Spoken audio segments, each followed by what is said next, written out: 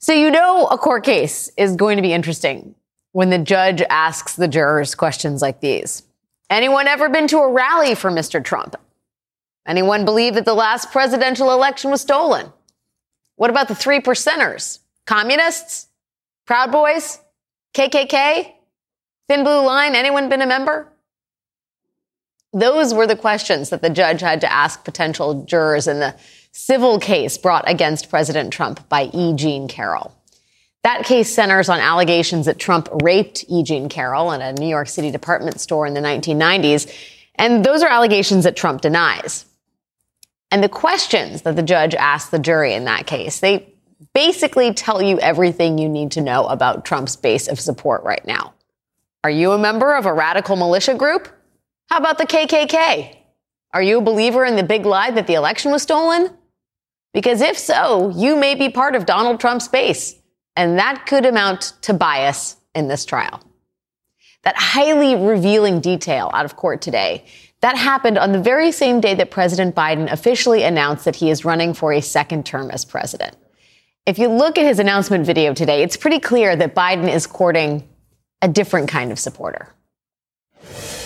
The question we're facing is whether in the years ahead we have more freedom or less freedom, more rights or fewer. I know what I want the answer to be, and I think you do too. This is not a time to be complacent. That's why I'm running for re-election. Because I know America. I know we're good and decent people. I know we're still a country that believes in honesty and respect and treating each other with dignity. That we're a nation where we give hate no safe harbor. We believe that everyone is equal, that everyone should be given a fair shot to succeed in this country. No mention of the KKK or fringe militia groups. After that video was released, President Biden was off on the campaign trail where he spoke to union workers in Washington, D.C. Biden's argument for his reelection, well, at that meeting, focused on his accomplishments over the past 2.5 years, things like passing a major infrastructure bill, passing the biggest climate investment in American history, and lowering prescription drug costs. And the president vowed that if reelected, he would finish the job. And that is the 2024 Biden sales pitch. Finish the job. In response to the president's announcement today, the Republican Party gave everyone a sneak peek of its strategy against Joe Biden in 2024. I want to show you a little of what they put out today, but before I do, I need to give you sort of a weird disclosure. For their first ad since the official Biden announcement, the Republican Party chose to just make something up, or rather they asked a computer to just make something up. The RNC's first big ad against Biden was entirely generated by artificial intelligence. AI. And it takes place in a completely fictional dystopia, a kind of robot-manufactured hellscape where Joe Biden is reelected. Take a look. This just in, we can now call the 2024 presidential race for Joe Biden. My fellow Americans. This morning, an emboldened China invades Taiwan. Financial markets are in free fall as 500 regional banks have shuttered their doors. Border agents were overrun by a surge of 80,000 illegals yesterday evening. Officials closed the city of San Francisco this morning, citing the escalating crime and fentanyl crisis. Who's in charge here? It feels like the train is coming off the tracks. China invaded Taiwan. The financial markets are in free fall. They closed San Francisco? How do you close a city? Do they just strip it down like an old Toys R Us and turn the whole Bay Area into one big Halloween superstore? I mean, who can know? Despite what those robot news anchors have to say, none of this is real. And it says a lot that the Republican National Committee had to create an entirely fictional Biden apocalypse to run against. It is also shocking, by the way, to see Republicans double down on misleading campaign shenanigans just 1 week after the media arm of the Republican Party, which would be Fox News, paid out a historic $700 million settlement for perpetuating lies about a presidential election. But yeah, that really is the Republican strategy right now to beat Joe Biden.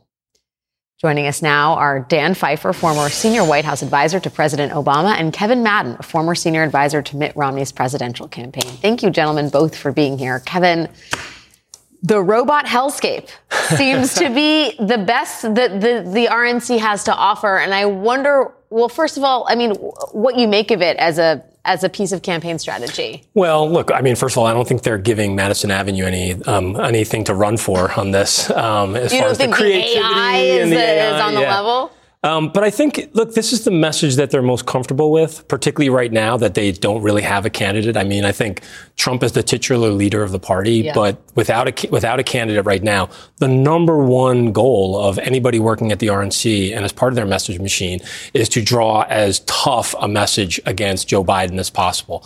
And so when you look at that type of messaging, that's all you're really going to get from the RNC up until you have another Republican nominee. Or maybe forever, though. I mean, right? Wouldn't they delight in just being able to focus on Biden, not actually have to talk about Trump or whoever the candidate is and the vision for the Republican Party? But it also goes to what you were mentioning earlier, which is that so many of the most ardent base voters right now, what motivates them more than anything is this idea that they are part of an effort to stop Joe Biden from destroying the country.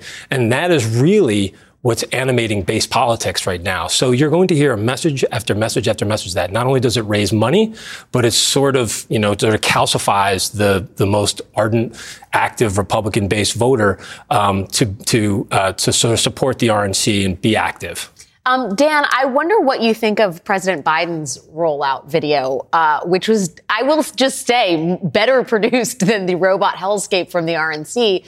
It has a vision, right? The finish the job mantra, which I guarantee we'll be hearing a lot about. But it also does propose, Biden as better than the alternative, right? You see these foreboding signs that are sprinkled in throughout that ad. It's equal parts optimism and to some degree pessimism. Yeah, I mean, looking at both these ads, strike one for humans in the coming battle against robots for a job. So great. There'll be a lot of political consultants who sleep well tonight knowing they still have a job for the rest of this campaign. I thought his ad was very good. I was struck by, it felt a little bit different than your typical ad. I was really struck by how much time and energy they spent in the ad talking about fighting for democracy, fighting for freedom. The Biden campaign is clearly trying to recapture that value, centering it on abortion rights, protecting the rights of marriage equality and the rights of LGBTQ plus people in this country against Republican assault. And you see a little bit of a repeat of what worked so well in 2022, which is to brand the Republicans as MAGA extremists. This is just the beginning. The president has a lot of work to do. He knows that. But I think this is a strong foundation for what the first phase of this campaign will be. Can I also just say, Dan, Republicans love to make hay about Kamala Harris, and she figures prominently in this ad. She's very much a part of this ticket from Jump Street. Absolutely. And I think that she's going to be a part of this campaign in a way in which I think no vice president has been, certainly in recent memory, because of the president's age, because of the historic, groundbreaking nature of her vice presidency, the fact that she is a future leader of this party. Republicans like to go after women. They like to go after people of color. The vice president is both. So she will be a big target of the right-wing media. And so it's smart of the Biden campaign to put her best foot forward, to focus on her, to insulate against those attacks they know are coming. Kevin, I think a lot of people want to believe, because we are such a highly polarized country, and the stakes seem so incredibly high, I think, for both parties, that this is not going to be a close election. But every indicator would seem to suggest that no matter who the nominees are, I mean, presumably on the Democratic side, it'll be Joe Biden. And as of right now, on the Republican side, if it's Donald Trump, I mean, the fact of the matter is approval ratings, which are a good indicator of how you ultimately do in the final election, they don't move around like they used to. Right. And, if you look at Biden's approval rating, it's at 42.5, which was what Trump's approval rating was, I believe, when he announced that he was running again.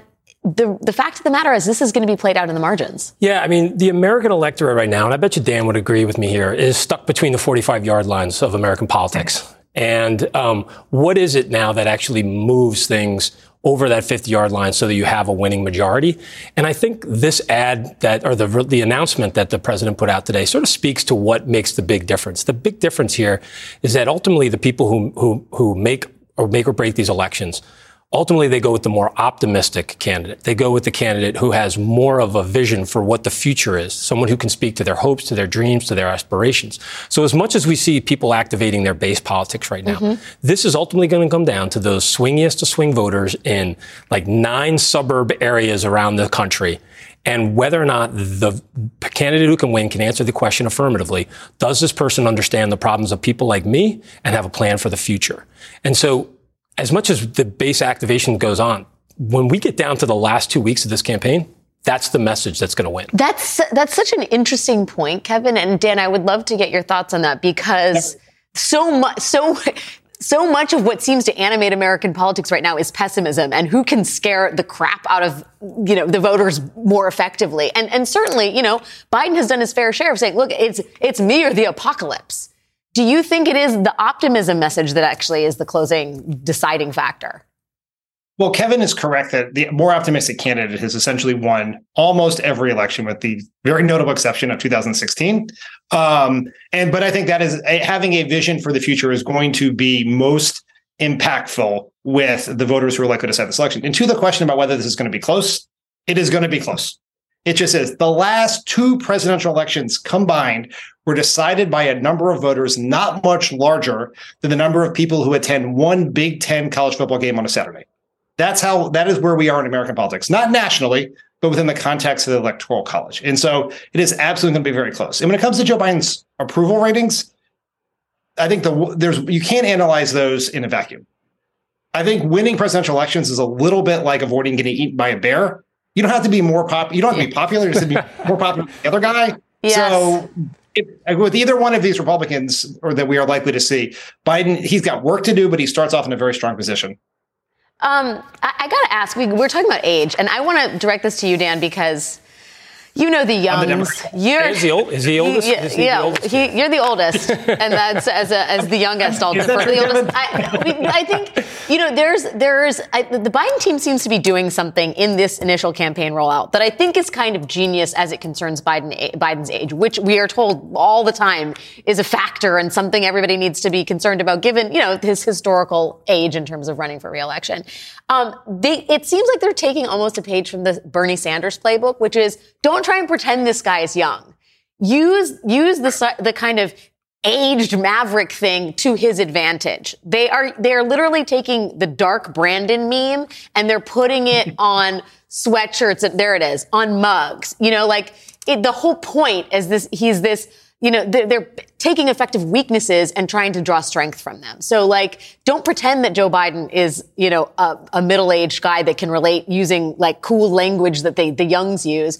Own the fact that he's older, that he's prone to gaffes. Will they do that in wholeheartedly in the campaign? I don't know. But at this initial stage, it seems like they're embracing it more than they're trying to run away from it. That you can't avoid it. Joe Biden's age is an absolutely legitimate question that has to be answered in this election. It should be.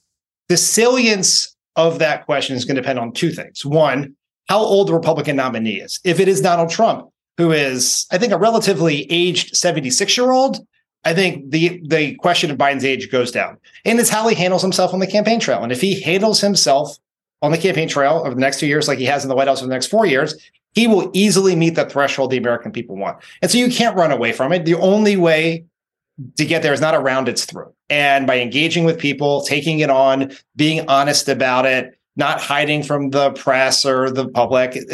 This video indicates that they're going to take it head on. I think it's the right choice. Kevin, how do you see them play? What do they need to, from a strategic perspective?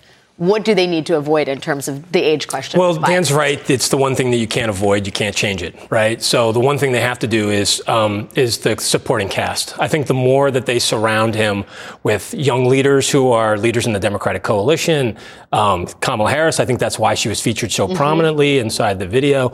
And then, just position him in areas where he can flourish on the experience question versus having it always be a question about his age. That's really the best option that they have. I mean, I would also say don't put him on teleprompter. Let Joe be Joe. Take the loss, which will inevitably be a Joe Biden gaffe, for the win that is Joe Biden in his natural state. Yeah, and I also think the more that they put him, they don't leave him exposed to the elements, but they use more things like this, like videos and short interactions with crowds. That's probably where he does the best. I would have Joe Biden, if I were in the Democratic Party advising them, I'd have him working the rope lines all the time. Yeah. The rope lines is where he probably does the best work. Yes, as someone who's seen him in the rope lines, right. You could skip the speech entirely. And you know what? The other thing is he loves it. He loves the interaction with the crowds. Yes. Keep him safe, but keep him in the rope line. Dan Pfeiffer, Kevin Madden, great to talk with you both. I was going to say, you silver fox, Dan, but really that's Kevin. You're both older than me, so much older. I'll take the L. Yeah, okay. We have a lot more to get to. Thank you, Dan. New reporting about another Supreme Court justice's final dealings is raising new questions about ethics and the Supreme Court and whether those two things actually go together. Plus, Senator Elizabeth Warren engaged in a fiery debate today with a Republican colleague who is engaging in what might be best termed abortion extortion. Senator Warren will be here live with me coming up next.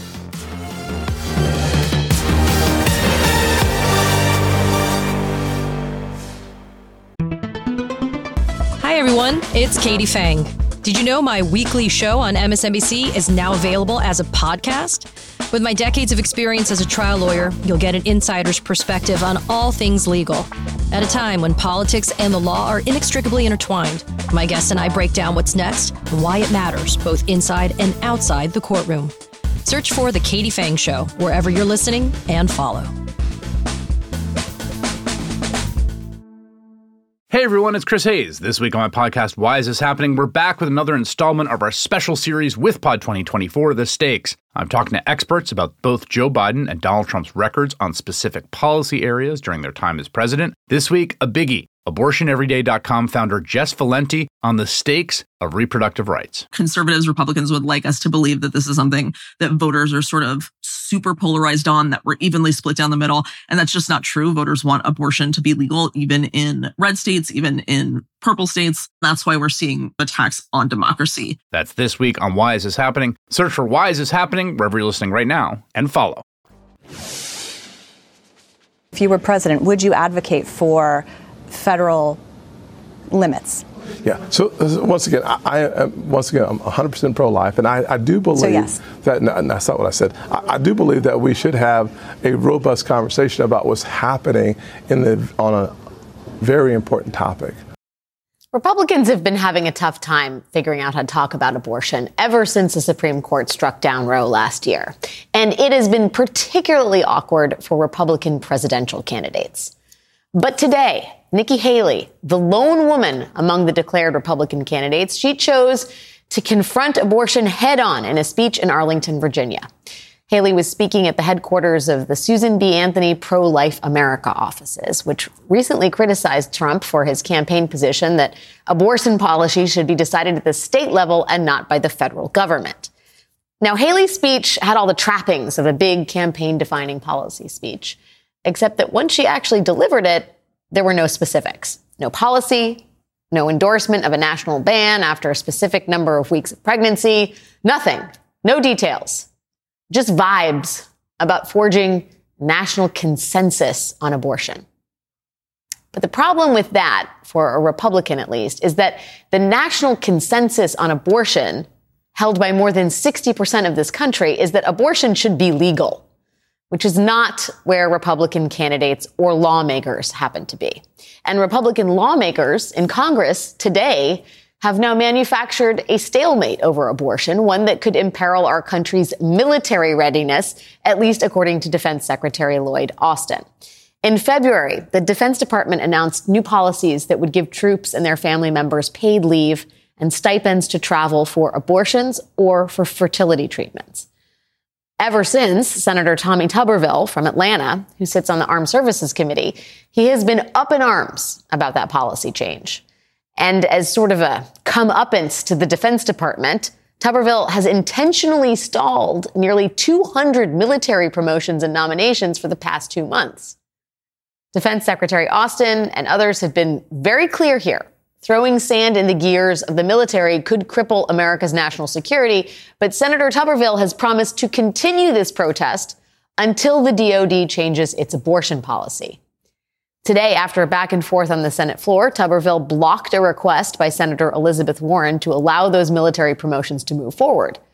Tuberville is holding up basic military staffing, including nominations for our next military representative to NATO and for the Director of Intelligence for U.S. Cyber Command, both of which seem, fairly important.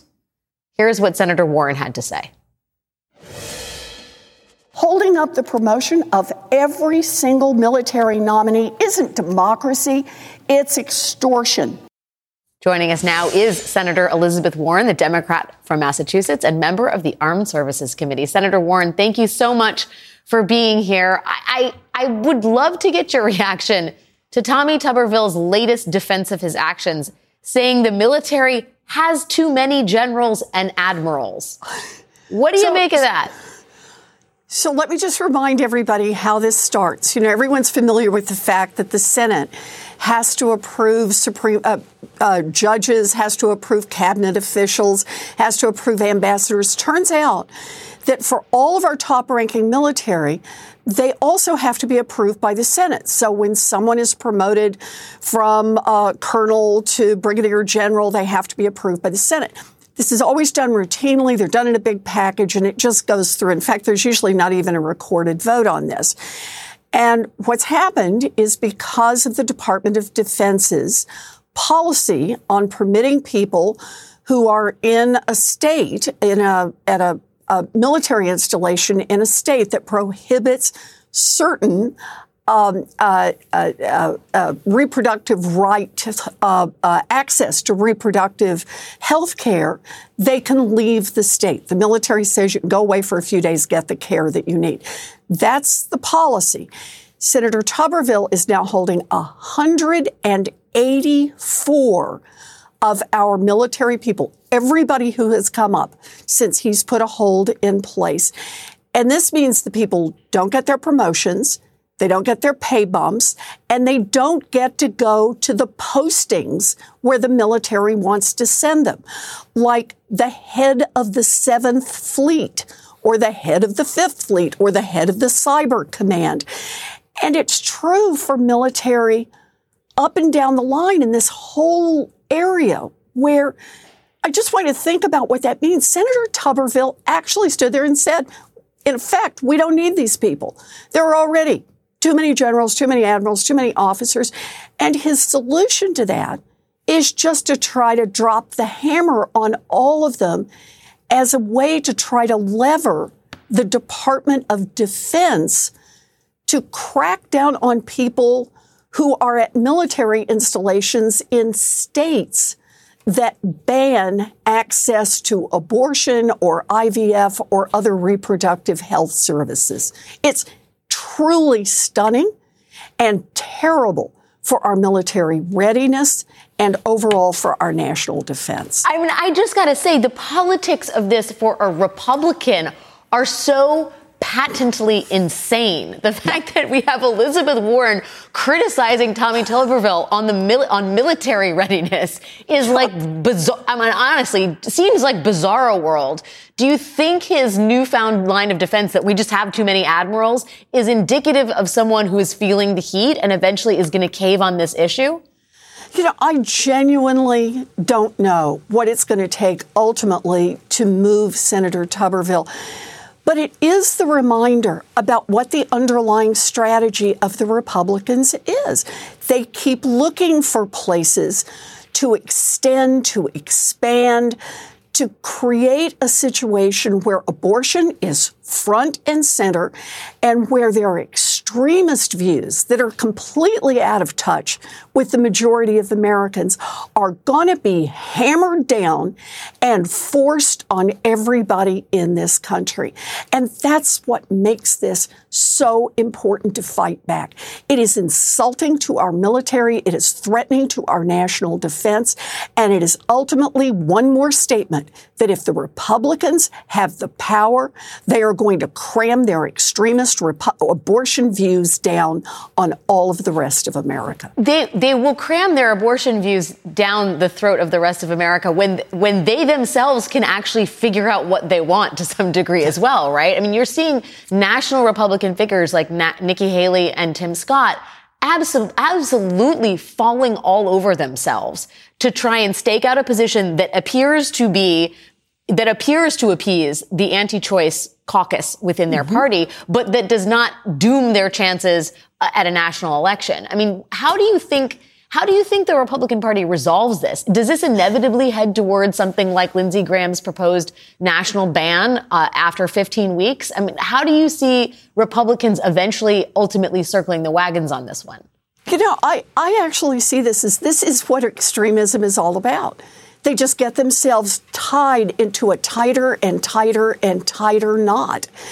And they should continue to get pressure from everyone else to state their positions clearly and out in public, because they understand that they are out of touch. They understand that they are going where the majority of Americans very much do not want them to go. They understand that they are the ones who are provoking Americans across this country to stand up and say, wait, I've had enough of this. We are not going to put up with this. We are going to fight back. Let's face it. In the 2024 election, abortion will be on the ballot.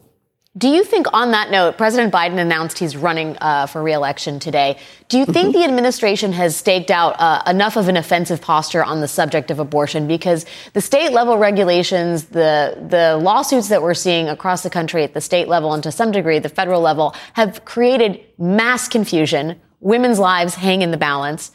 There's a real question about what, quote unquote, freedom means in America these days. Do you think the administration is doing enough? Is President Biden doing enough to articulate a vision for reproductive freedom should he be reelected in 2024?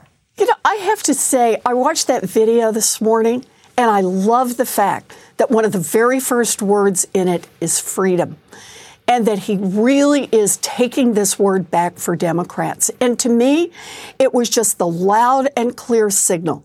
We stand on one side and extremist Republicans are on the other.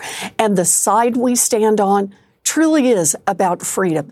It's about women making their own decisions about abortion, their own decisions about IVF, their own decisions about birth control.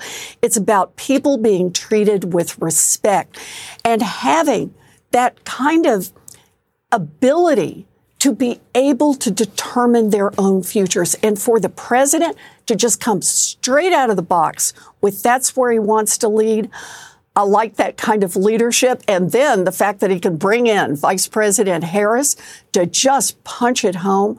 I like the position that Joe Biden and Kamala Harris are in on abortion.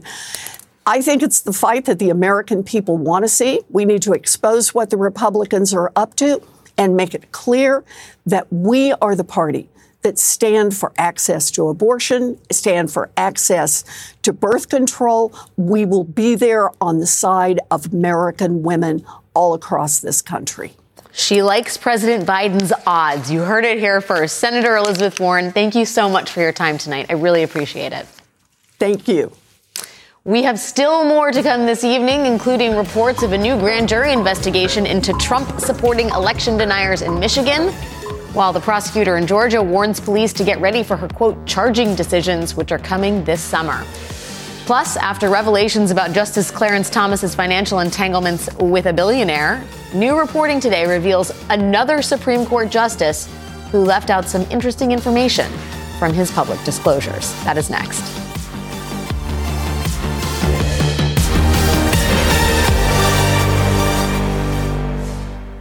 Get the latest updates on this year's high-stakes election with MSNBC's How to Win 2024 newsletter. When you subscribe, you'll get expert analysis on key races sent straight to your inbox, including articles written by the host of the How to Win podcast, Jennifer Palmieri. Subscribe today at msnbc.com/win.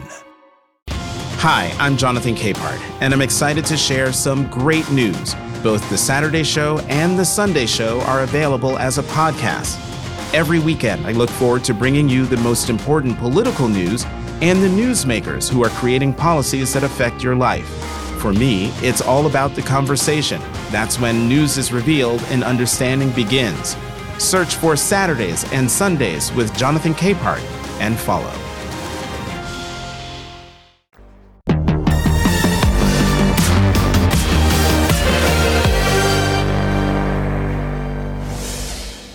For 2 years, Supreme Court Justice Neil Gorsuch used incredibly blurry photos to unsuccessfully try to sell this 3-bedroom, 3.5-bath cabin on a 40-acre property in Colorado, purposefully built right along the Colorado River to be an ideal fishing getaway. Politico reports today that just 9 days after Gorsuch was confirmed by the Senate to our nation's highest court, 9 days later, Neil Gorsuch got an offer. The chief executive of one of the nation's biggest law firms, Greenberg Traurig, bought this ideal fishing getaway. Gorsuch reported making somewhere between $250,000 and $500,000 from that sale, but federal disclosure records show Gorsuch never disclosed the identity of the purchaser. Despite the fact that Gorsuch in the past has disclosed who bought him a fishing rod, he did not disclose who bought his literal fishing cabin. Since then, that chief executive law firm has been involved in 22 cases before the court. In 12 of those cases, Gorsuch himself has a recorded opinion. He sided with Greenberg Traurig 8 times and against them 4 times, but he has never recused himself. Now, the chief executive of this law firm, the guy who bought the property, he told Politico he did not know Neil Gorsuch was one of the owners when he made his first offer, and that the fact that Gorsuch was going to be a Supreme Court justice was absolutely irrelevant to the purchase of the property. Gorsuch himself did not respond to Politico's questions about this sale. NBC News has reached out as well, and we have not yet heard back, which is okay then.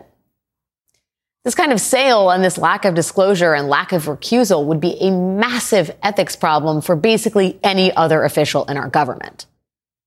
But the Supreme Court plays by its own rules, and that is becoming more and more untenable. For example, if you look again at Justice Gorsuch's sale of this ideal fishing getaway in Colorado, not only is the sale pretty questionable, so are the sellers themselves, the folks Justice Gorsuch sold this house with. Gorsuch owned and sold that property with 2 other people, a man named Kevin Conwick and a man named Cannon Harvey, men the New York Times describes as 2 of the top lieutenants of a very particular billionaire. This man, Philip Anschutz. Anschutz inherited an oil and gas fortune and used that money to build an empire that stretches from oil and gas to sports leagues to real estate. The New York Times reports that Gorsuch represented Anschutz himself as outside counsel for several years in the early 2000s. Anschutz is also notably the owner of the very right-wing news outlet, the Washington Examiner, as well as a major Republican donor. The Times reports that in 2006, Anschutz successfully lobbied Colorado's lone Republican senator and the Bush administration to nominate Gorsuch to the federal appeals court, after which Justice Gorsuch became a semi-regular speaker at Anschutz's annual hunting retreats. Now, if all of this talk about hunting retreats and so forth is giving you deja vu, if you feel like you just heard a story about a Supreme Court justice being uncomfortably close with an incredibly conservative billionaire, that is because you did. Earlier this month, ProPublica published a series of exposés about Supreme Court Justice Clarence Thomas and his conservative billionaire buddy, a man named Harlan Crow. ProPublica reported that for more than 2 decades, Clarence Thomas accepted luxury trips virtually every year without disclosing them, and that Harlan Crow bought a house from Thomas while Thomas was on the court, and Justice Thomas did not disclose it. Up until yesterday, Thomas's excuse here had been that he was advised he didn't have to disclose any of this because Harlan Crow, quote, did not have business before the court. Turns out that's also not the case. Crow's office confirmed to Bloomberg that a company Crow had an interest in, the Trammell Crow Residential Company, that it tried to get the court to accept a case in 2005. Now, the court declined that case, but at least publicly, Justice Thomas did not recuse himself from that decision. And Thomas also did not respond to any of Bloomberg's questions about any of this. And tonight, we got the news from the Senate Judiciary Chair, Dick Durbin, that Chief Justice Roberts has declined the committee's request that the Chief Justice testify about the court's ethics issues, because the justices are all supposedly policing themselves. And we see how well that is going.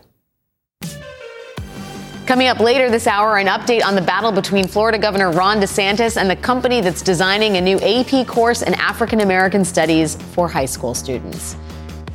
But first, why Donald Trump may need to change his summer plans. That's next.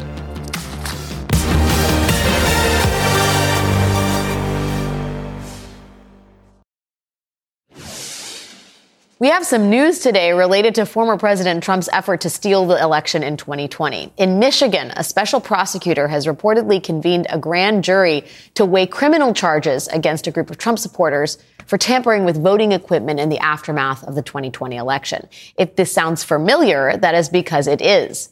A similar investigation is underway in Georgia, where Fulton County DA Fani Willis is looking into Trump's efforts to overturn the election results in that state, including, according to CNN and others, including efforts to get access to voting machines in Coffee County, Georgia.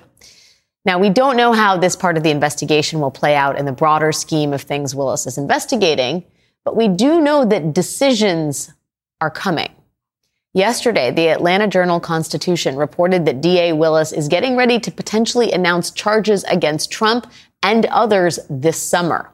We know that because in a letter Willis sent to the Fulton County Sheriff's Office, warning them of the need for extra security as she moves ahead with her investigation, quote, I will be announcing charging decisions resulting from this investigation during Fulton County Superior Court's fourth term of the court, which will begin on July 11th and conclude on September 1st, 2023. To discuss all this, I am joined now by Mary McCord, Executive Director of the Institute for Constitutional Advocacy and Protection at Georgetown University Law Center and former Acting Assistant Attorney General for National Security at the Department of Justice. Mary, it is great to see you. I wonder if you are reading this letter from the DA in Fulton County the same way I'm reading it. She's asking for extra security, providing this letter to bring your attention to the need for heightened security and preparedness in the coming months due to this pending announcement. And it sounds pretty plainly obvious there that a criminal indictment of Donald Trump may be coming between July 11th and September 1st. Do you read it that way? Well, she certainly doesn't mention Trump by name in that way, and she doesn't promise indictments. But one wonders whether you would need a request for such a level of security if she wasn't expecting there to be indictments returned, and in particular indictments against the former president. I will note that, there were lots of calls for protests in New York by former President Trump himself, as well as others like Marjorie Taylor Greene, that largely ended up being a dud after Alvin Bragg announced his indictments. But Georgia is not New York, and I think Fani Willis has some reason to be concerned. Now, she could have reached out to the sheriff quietly and not publicly, but she chose to do it in a letter that, of course, is now quite public. And I have to think that that was a signaling function on her part and a way for her to also say, when I said imminent a month or so ago, I didn't really mean imminent. I meant July. Yeah, right. Because there are a lot of people that are eager to find out what the DA is going to do down in Fulton County. If we're talking July, August, and maybe the first day of September, that's quite different than May, which was, I think, widely seen as the expectation for when those charging decisions might come down. When we talk about the delay here, the New York Times is reporting, as have some others, that there is potential cooperation coming from some of the fake electors who were involved in the plot in Georgia, that they may now be cooperating with the DA's office.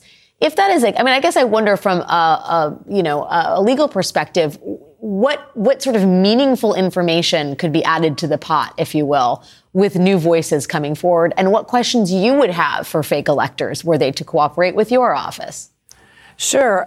My office when I was in the government, yeah, of course. Of course. Yes. I certainly would have wanted to talk to them, find out who was working with them, who was orchestrating, their scheme to meet on the day that the Electoral College meets and to cast their ballots, even though they were casting ballots for the loser of their state in a state that gives all of the electoral ballots to the winner, and figure out how high up that goes. Now, we know from other places and from other investigations, including that of the House Select Committee, that James Trupis was involved in Wisconsin, for example, with the fraudulent electors there, and that Kenneth Chesebro was very involved with the scheme in multiple states. And so, trying to find out if these electors have more information about who their contacts were, who, any other emails or communications they might be able to share.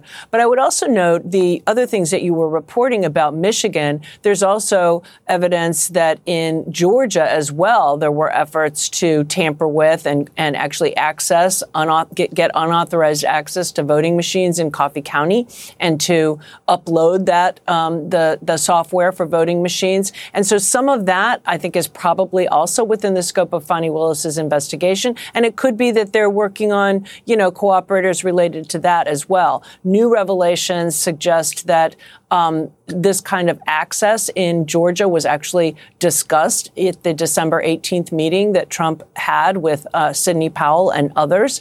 And so that would really be pretty substantial new evidence if that's in fact true. We know that Special Counsel Jack Smith is also investigating efforts to subvert the election. And we are told repeatedly that the special counsel's office is not coordinating with DAs in the timing of potential charging decisions. But because Jack Smith and Fani Willis have a lot of overlap, do you think there is a possibility that the DOJ is talking to the DA's office and they're coordinating the potential rollout of any indictments because the time frame looks to be similar this summer? Yeah. And, we don't have a time frame from Jack Smith. What we know about Jack Smith is that as a federal prosecutor, he's going to be very conscious of not taking any action too close to an election that could be perceived as trying to influence that election. So whether that's this summer or this fall or even in the spring, really kind of depends on that proximity to the election, which, of course, we know will be November of 2024. But I don't think it has to be this summer. In terms of coordination, I do think that they're probably going to be trying to be careful to not, have an appearance of coordinating in a way that could be criticized as being done for political purposes. But you're right. There's overlap here. In many respects, Fani Willis's investigation is a subset of Jack Smith's investigation, his being nationwide and hers being, of course, focused on Georgia and in particular Fulton County. But so there's got to be at least some level of, sharing of evidence, potentially discussing witnesses so that one case investigation doesn't harm the other investigation and perhaps doing that type of working together. And there may be some discussion of timing, but I do think they'd want to be careful to not, like you use the term rollout, to not subject themselves to criticism that they planned a rollout for political purposes. So be conscious, but don't make it look coordinated because it's not coordinated, even though there's a lot of overlap. Okay, it's complicated. Mary McCord, thank you so much for your time tonight. Really appreciate it. My pleasure. We have one more story for you this evening about how one educational institution may be learning that it does not pay to cater to Governor Ron DeSantis. That's next.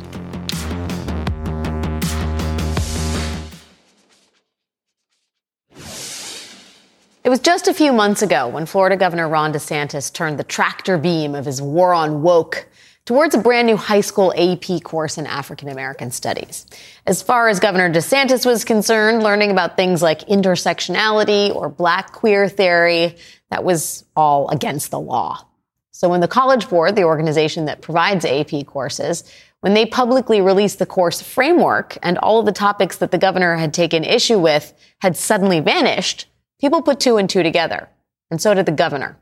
His office tweeted, "Excellent news. Thanks to Governor Ron DeSantis's principled stand for education over identity politics, the College Board will be revising the course for the entire nation." The entire nation! The College Board denied that they were caving to DeSantis, saying Florida is attempting to claim a political victory by taking credit retroactively for changes we ourselves made, but that they never suggested to us. This week we have an interesting update on this story. The College Board has announced that it will be changing its AP African American Studies course, and if you squint, the board appears to own up to the political pressure. In embarking on this effort, access was our driving principle, both access to a discipline that has not been widely available to high school students and access for as many of those students as possible. Regrettably, along the way, those dual access goals have come into conflict, which is maybe a mea culpa. And then there is this kicker. After all of the contortions to appeal to Governor DeSantis, he and Florida Republicans are making plans to spend $2.8 million to create their own rival version of the College Board's AP courses. So much for going along to get along. That is our show for tonight. We will see you again tomorrow.